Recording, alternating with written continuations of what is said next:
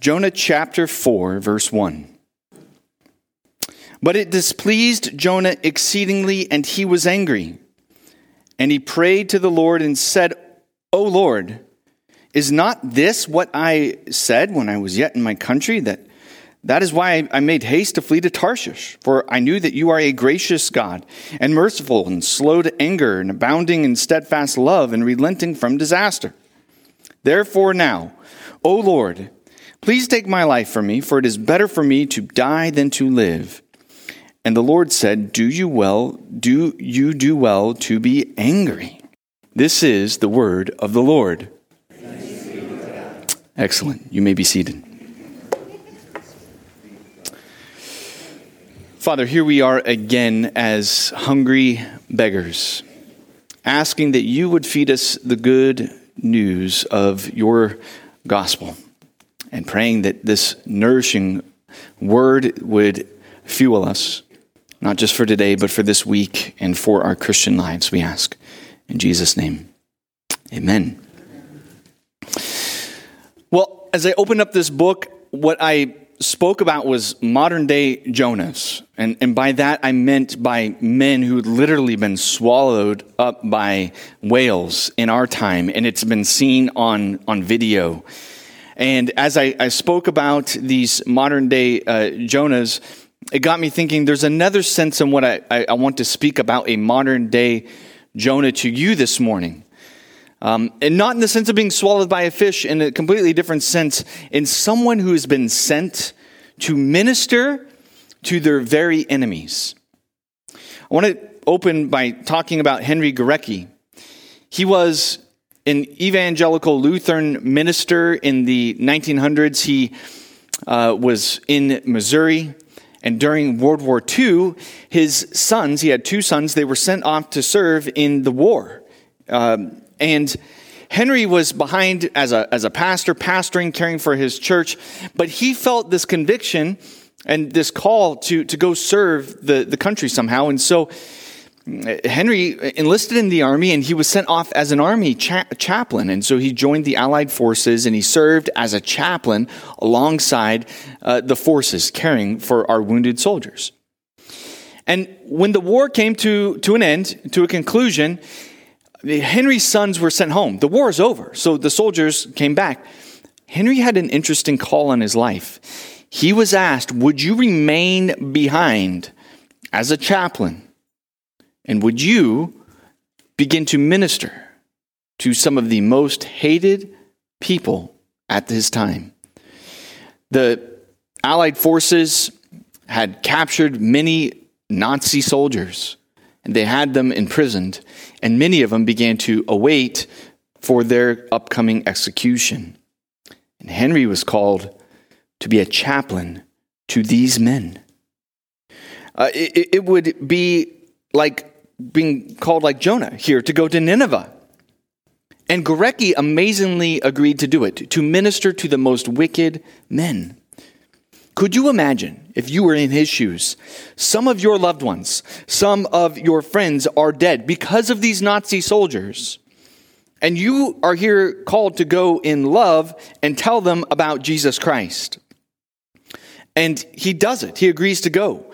The story of Gorecki reminds me that if he could go to the most hated men and tell them about the good news of Jesus, I'm without excuse. And this is, as I read the book of Jonah, I'm thinking Jonah's plight might be strange, it might be foreign, but if I'm honest, there are certain people in my sphere who I see them as beyond the scope of salvation.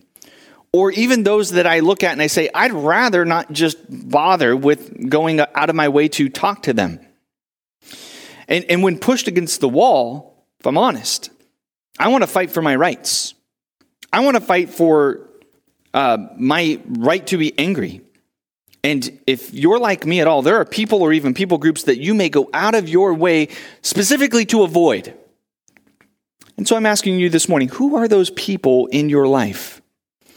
Who are those people groups in your life that you would rather not be called to go minister to? People you would hope in some sense that they would just be judged the people that you maybe grumble about the most, the people that perhaps you may put down on social media, or you perhaps will, tell coarse jokes about behind closed doors. Who are those people in your life? And we all have them. Well, those people to Jonah were the Ninevites, a people whom had received grace rather than grenades from God. And due to this grace, Jonah reveals himself to be angry. He is very angry. And so this morning we summarize this passage by noting that God's grace arouses either anger or appreciation. God's grace arouses either anger or appreciation. And that is what we'll attempt to unpack this morning, and to do so by seeing in these 4 short verses, Jonah's anger first, followed by God's grace. Jonah's anger, then God's grace. So let's begin with Jonah's anger. It's a good place to begin to see as the passage opens up at chapter 4, verse 1, where it reads, "It displeased Jonah exceedingly, and he was very angry." It displeased Jonah. Recall that the nation of Assyria, with its grand capital of Nineveh, this was an exceedingly wicked people. It was a violent and cruel people. They were an evil people. And it would have been natural to desire judgment to come upon them, or at the very least to desire protection, to keep away from them, to not have to bother with them, to not engage them. And so we are absolutely astonished when we read here in chapter 3 what we read. That the man, God's man, Jonah, is sent to these people. And that this prophet, within a day's trek, declares this message of coming judgment. And to our shock, they actually believe Jonah. They actually receive what he says and believe him. Well, actually, more to the point, it's right there in chapter 3, verses 4 and 5. Jonah began to go into the city. Going a day's journey, he called out, "Yet 40 days, and Nineveh shall be overthrown." And the people of Nineveh believed not just Jonah, they believed God. And they called for a fast, and they put on sackcloth from the greatest of them to the least of them. Would that ISIS, would that Hamas hear a call to repent and believe, and they actually took their guns and put them down. Wouldn't this be amazing? And even if they did do this, would you even believe it? If you heard a report, unless you saw it like on your phone, would you even believe that they put down their guns and began to come to repent and believe in Jesus? We'd say, I doubt it. I doubt it. Well, chapter 3, verse 10 shows us this was a genuine outward and inward repentance. When God saw what they did, how they turned from their evil way, God relented of the disaster that he said he would do to them, and he did not do it. If there was any doubt, it's been made clear. Why would a follower of God then directly disobey him and run from him? Why is it that Jonah, if he's done what he's supposed to do, why is this turning and running? Well, it's made clear here because what Jonah feared would happen actually happened. His enemies repented and therefore did not receive judgment from the Lord. And for this reason, Jonah is distraught. He is upset. He's madder than a Mad Hatter. Jonah at this point could spit nails. What you cannot see, and I cannot see, but it's there. In our English Bibles, it's a little bit obscured, but in the Hebrew, it's very clear here just how upset Jonah is about this. If we could look back and see that word displeased, where Jonah chapter 4, verse 1 is displeased, this is in connection with the word evil. And if I could reword this to help bring this out for you, chapter 3, verse 10 would read this way.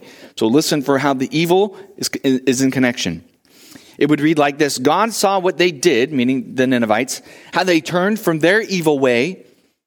And so God relented of the evil that he said that he would do to them, and he did not do it. But it was exceedingly evil in Jonah's eyes, and he was angry. So you see that? The Ninevites stopped their evil. God's going to stop the evil that he was going to do to them. And this whole thing of mercy was evil in the eyes of Jonah. The very fact that the Ninevites to turn from their destructive ways was destructive to Jonah's heart and mind. It was an evil in Jonah's sight. And if you back up a sec here, Jonathan is making moral assessments. He's making moral assessments and judgments about the very heart of God. He judges God. God, you have done an evil in doing this. He's extended mercy to Nineveh, and this is sad to see, but what we hope to see is Jonah saying, Lord, I'm so thankful to see this. I'm thankful to see how you've used me in the midst of all this to bring these people to repentance. This is unfathomable because the very thing that Jonah was called to do was to be a successful prophet, not just to his own people, but to the Gentiles. And as he does, he's radically successful, but he's upset that he's successful. Tim Keller puts it this way, where he says, the reaction is inexplicable. He says when artists, are painting their art and it goes up in a museum, and are they upset when their art actually is accepted for installation in the museum? Or, for example, musicians, when they perform really well and the whole audience does a standing ovation, are the musicians upset that they got a standing O? No. Why then is Jonah, who has just preached the toughest to the toughest audience in his life and been radically successful, why is it that they have responded positively down to the last person, but at the same time his heart melts down in furious rage? If you and if we could give Jonah a heart x-ray, we'd see he has heart problems. What Jonah loves and lives for is not well. Look at verse 4 here of chapter 4. The Lord said, "Do you do well to be angry?" In other words, the implied answer is you're not doing well by this anger. What we find then is that Jonah's beliefs about God and about himself and about how the world is supposed to work and what's worth living for leads him now to wishing and desiring to die. The irony is thick. His prayer in chapter 2, so Jonah's in the belly of the fish and he prays this prayer. And in chapter 2 where he prays, he says, God, you are a God of grace, and so I want to give you thanksgiving. You're a God of grace, I want to give you thanksgiving. Chapter 4, he says, you are a God of grace, I want to die. Do you see that? You're a God of grace, but as long as the grace was for me, I want to praise you. And then chapter 4, you're a God of grace, but if the grace was for my enemies, just kill me now. I'd rather not be here. And when you get to a point where you are saying, God, if you want me to walk with you, God, if you want me to approve and judge well of you, then you have to operate in the way that I would desire you to operate. You must be a God that I would choose. A God who will excuse all of my sin, but a God who will offer swift judgment for anyone that I deem to be worthy of destruction. Well, then you've begun to value your own created God more than you value the true God of Scripture. When reasons for living and reasons for dying come into view, this is when you and I will begin to see, what are you actually living for? What's actually worth living and dying for? When those things are brought up, Lord, I am living for the prospering of my nation, and I'm living for the destruction of my enemies. That's the real reason you live. That's your real functional God. The Bible speaks over and over in terms of what we live for is in relation to what our idols are. These are what our many gods are. What we worship and delight in above the true God is ultimately what we're really worshiping. And Christian or not, we're all worshiping and living for something. So what are you really living for? Jonah's idols come into view very easily where he worships his national and religious roots. We've seen this where his pride and joy is, I'm a Jew and I worship the true God. Where back in chapter 1 he says, I'm a Hebrew and I fear the Lord, the God of heaven who made the sea and the land. And we saw and called out there that when he says, I fear the Lord, it was all a bit tongue in cheek. It was really lip service. It was a way of saying, I'm doing the right thing, I'm following the right God. But his heart was far from the Lord. No, his reaction to all that has happened and transpired makes it clear that Jonah's reason for living was placed in his job. Being a prophet to the northern kingdom, a kingdom of people that were deemed worthy by the messages that he brought, and it seemed to be that the messages that he brought at his time was a message of prosperity, and the Lord will continue to bless us, things are going to continue to go well, and people that he identified with, these are my people. And the moment that his race and that his career and that his religion were touched by God was the moment that his anger was aroused. Friends, anger is a great diagnostic tool. Anger is a thing that helps us see what is it in our lives that our hearts have gripped a hold of far too much. What is it that grips you? What is it that you find yourself getting very angry over? When was the last time you lost it? The last time you said, you blew off the handle. What was that over? And the moment you ask that, maybe you begin to see where your heart has gripped too tightly. Is it when your finances dwindle? Is it when there's not enough money to pay the bills?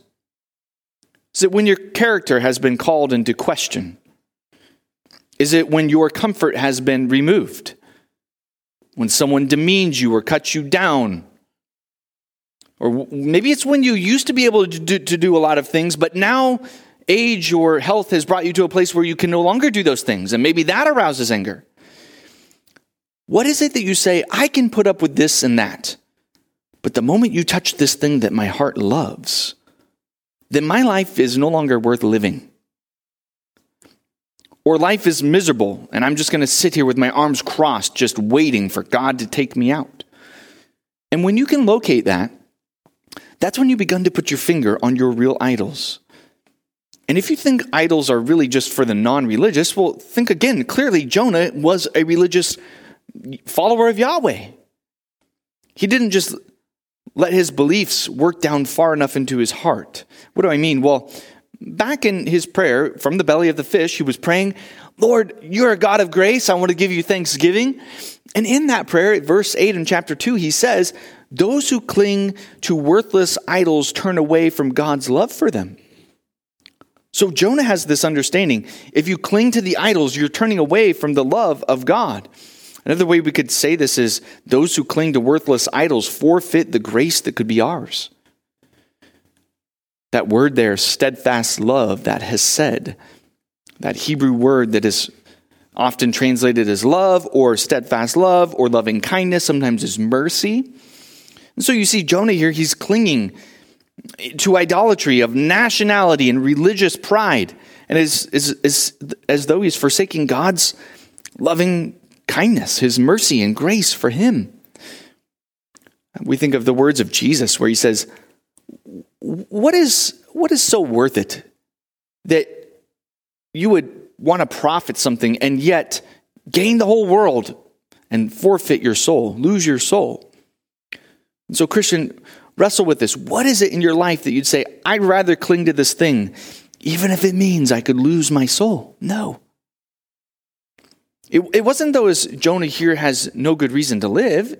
If you myopically focus, then you'll always have a reason to be angry.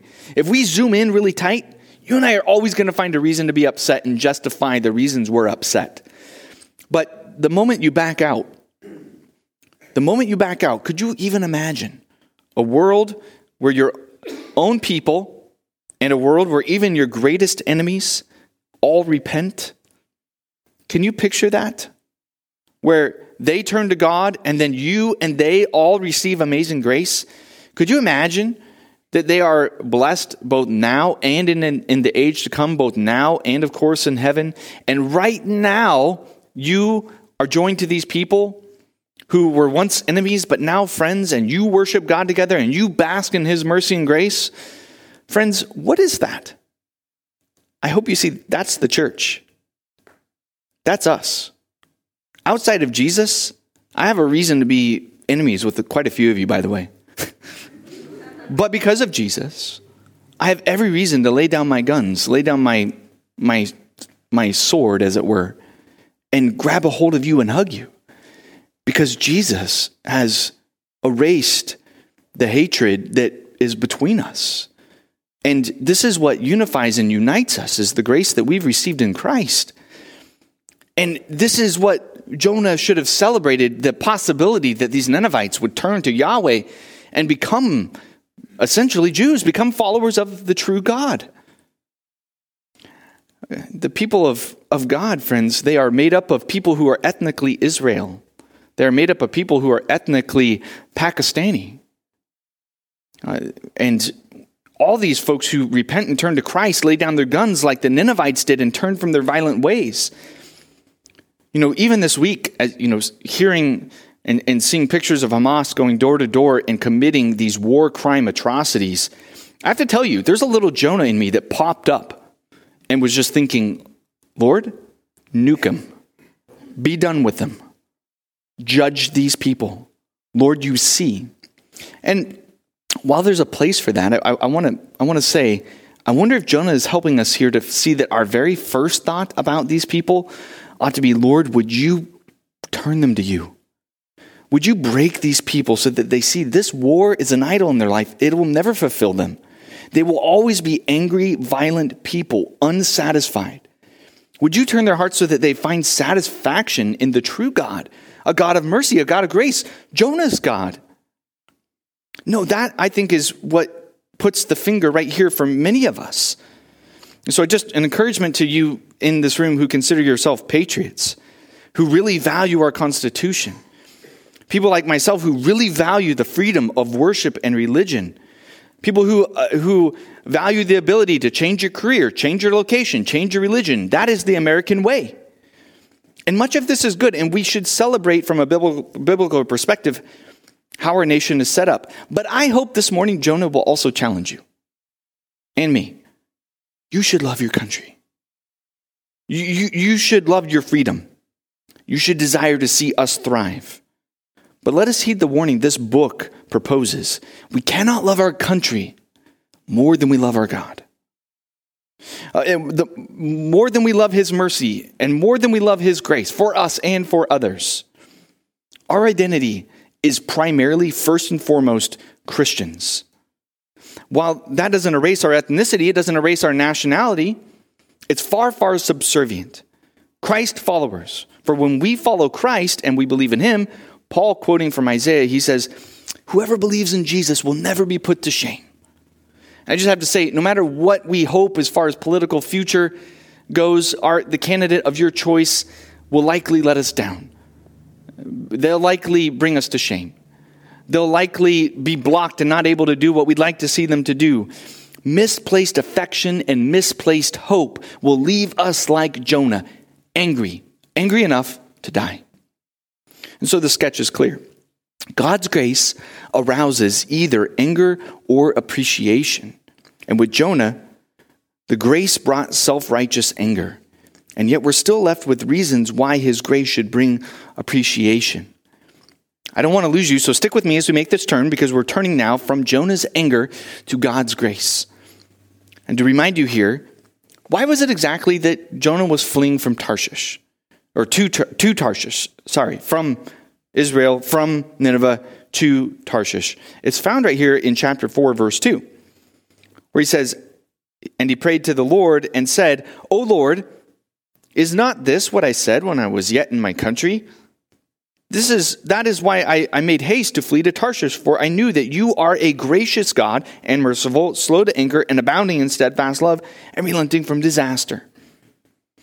In other words, Lord, I ran from you because you are a good God, gracious, merciful, slow to anger. Now, when Jonah says this about the Lord, he's quoting scripture. It seems that this is a repeated creed, if you will, that is found in several places in the Old Testament. And I was looking at each of these passages, and I think Jonah cheats here. So I'm going to call him out on this. Because when Jonah says that you are a loving God, steadfast, slow to anger, he actually pulls from the passage in Joel. And you should go back and you should read that there in Joel chapter 2. But you should also know that this section, this quotation, is also found in Exodus 34 and Numbers chapter 14.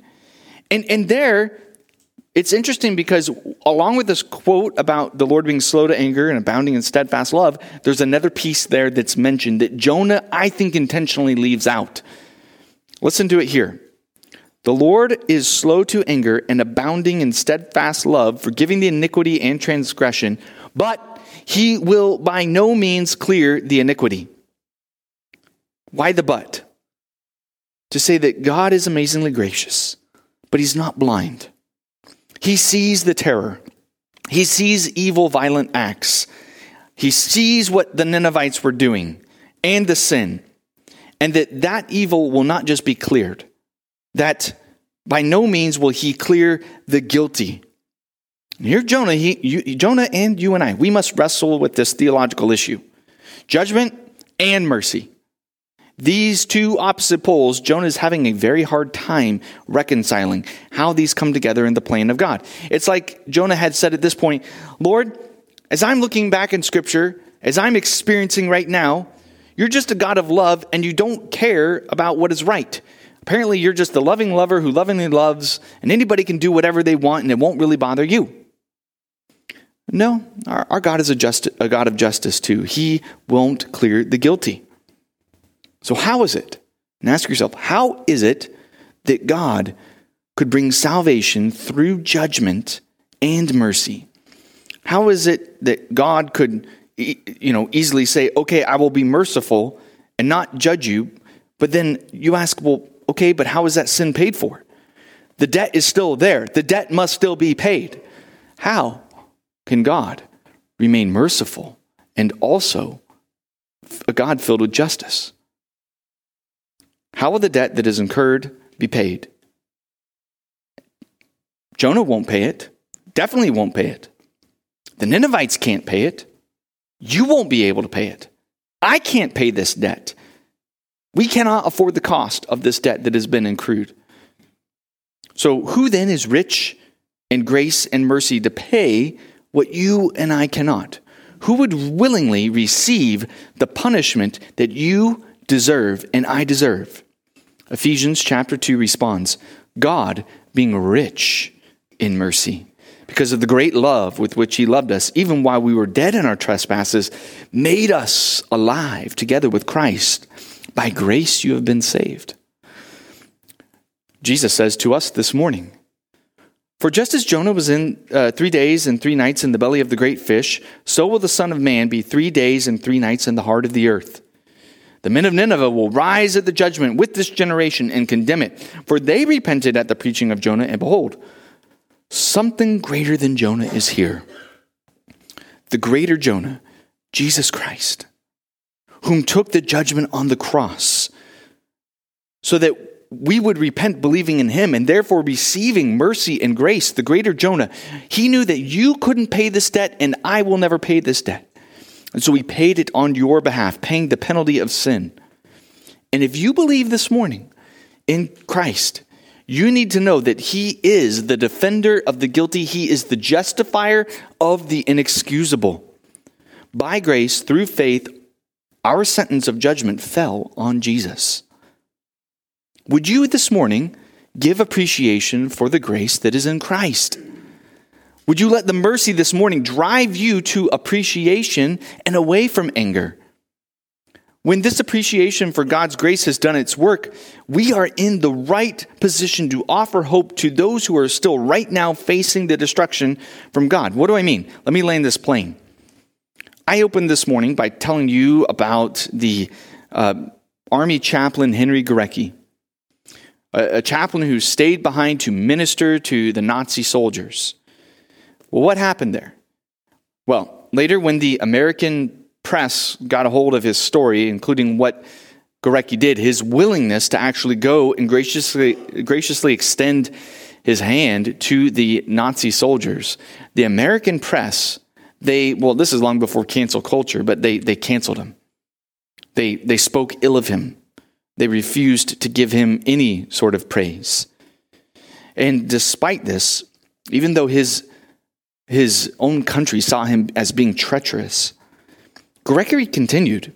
He quietly worked among the Germans for many weeks, reminding them of the gospel of Christ and offering them hope And as a result, in the last days before some of the executions of these men, some of these men, despicable men, they seem to have come to a genuine trust in Christ. They seem to have come to genuine repentance, believing in the gospel that their wicked sin could be forgiven.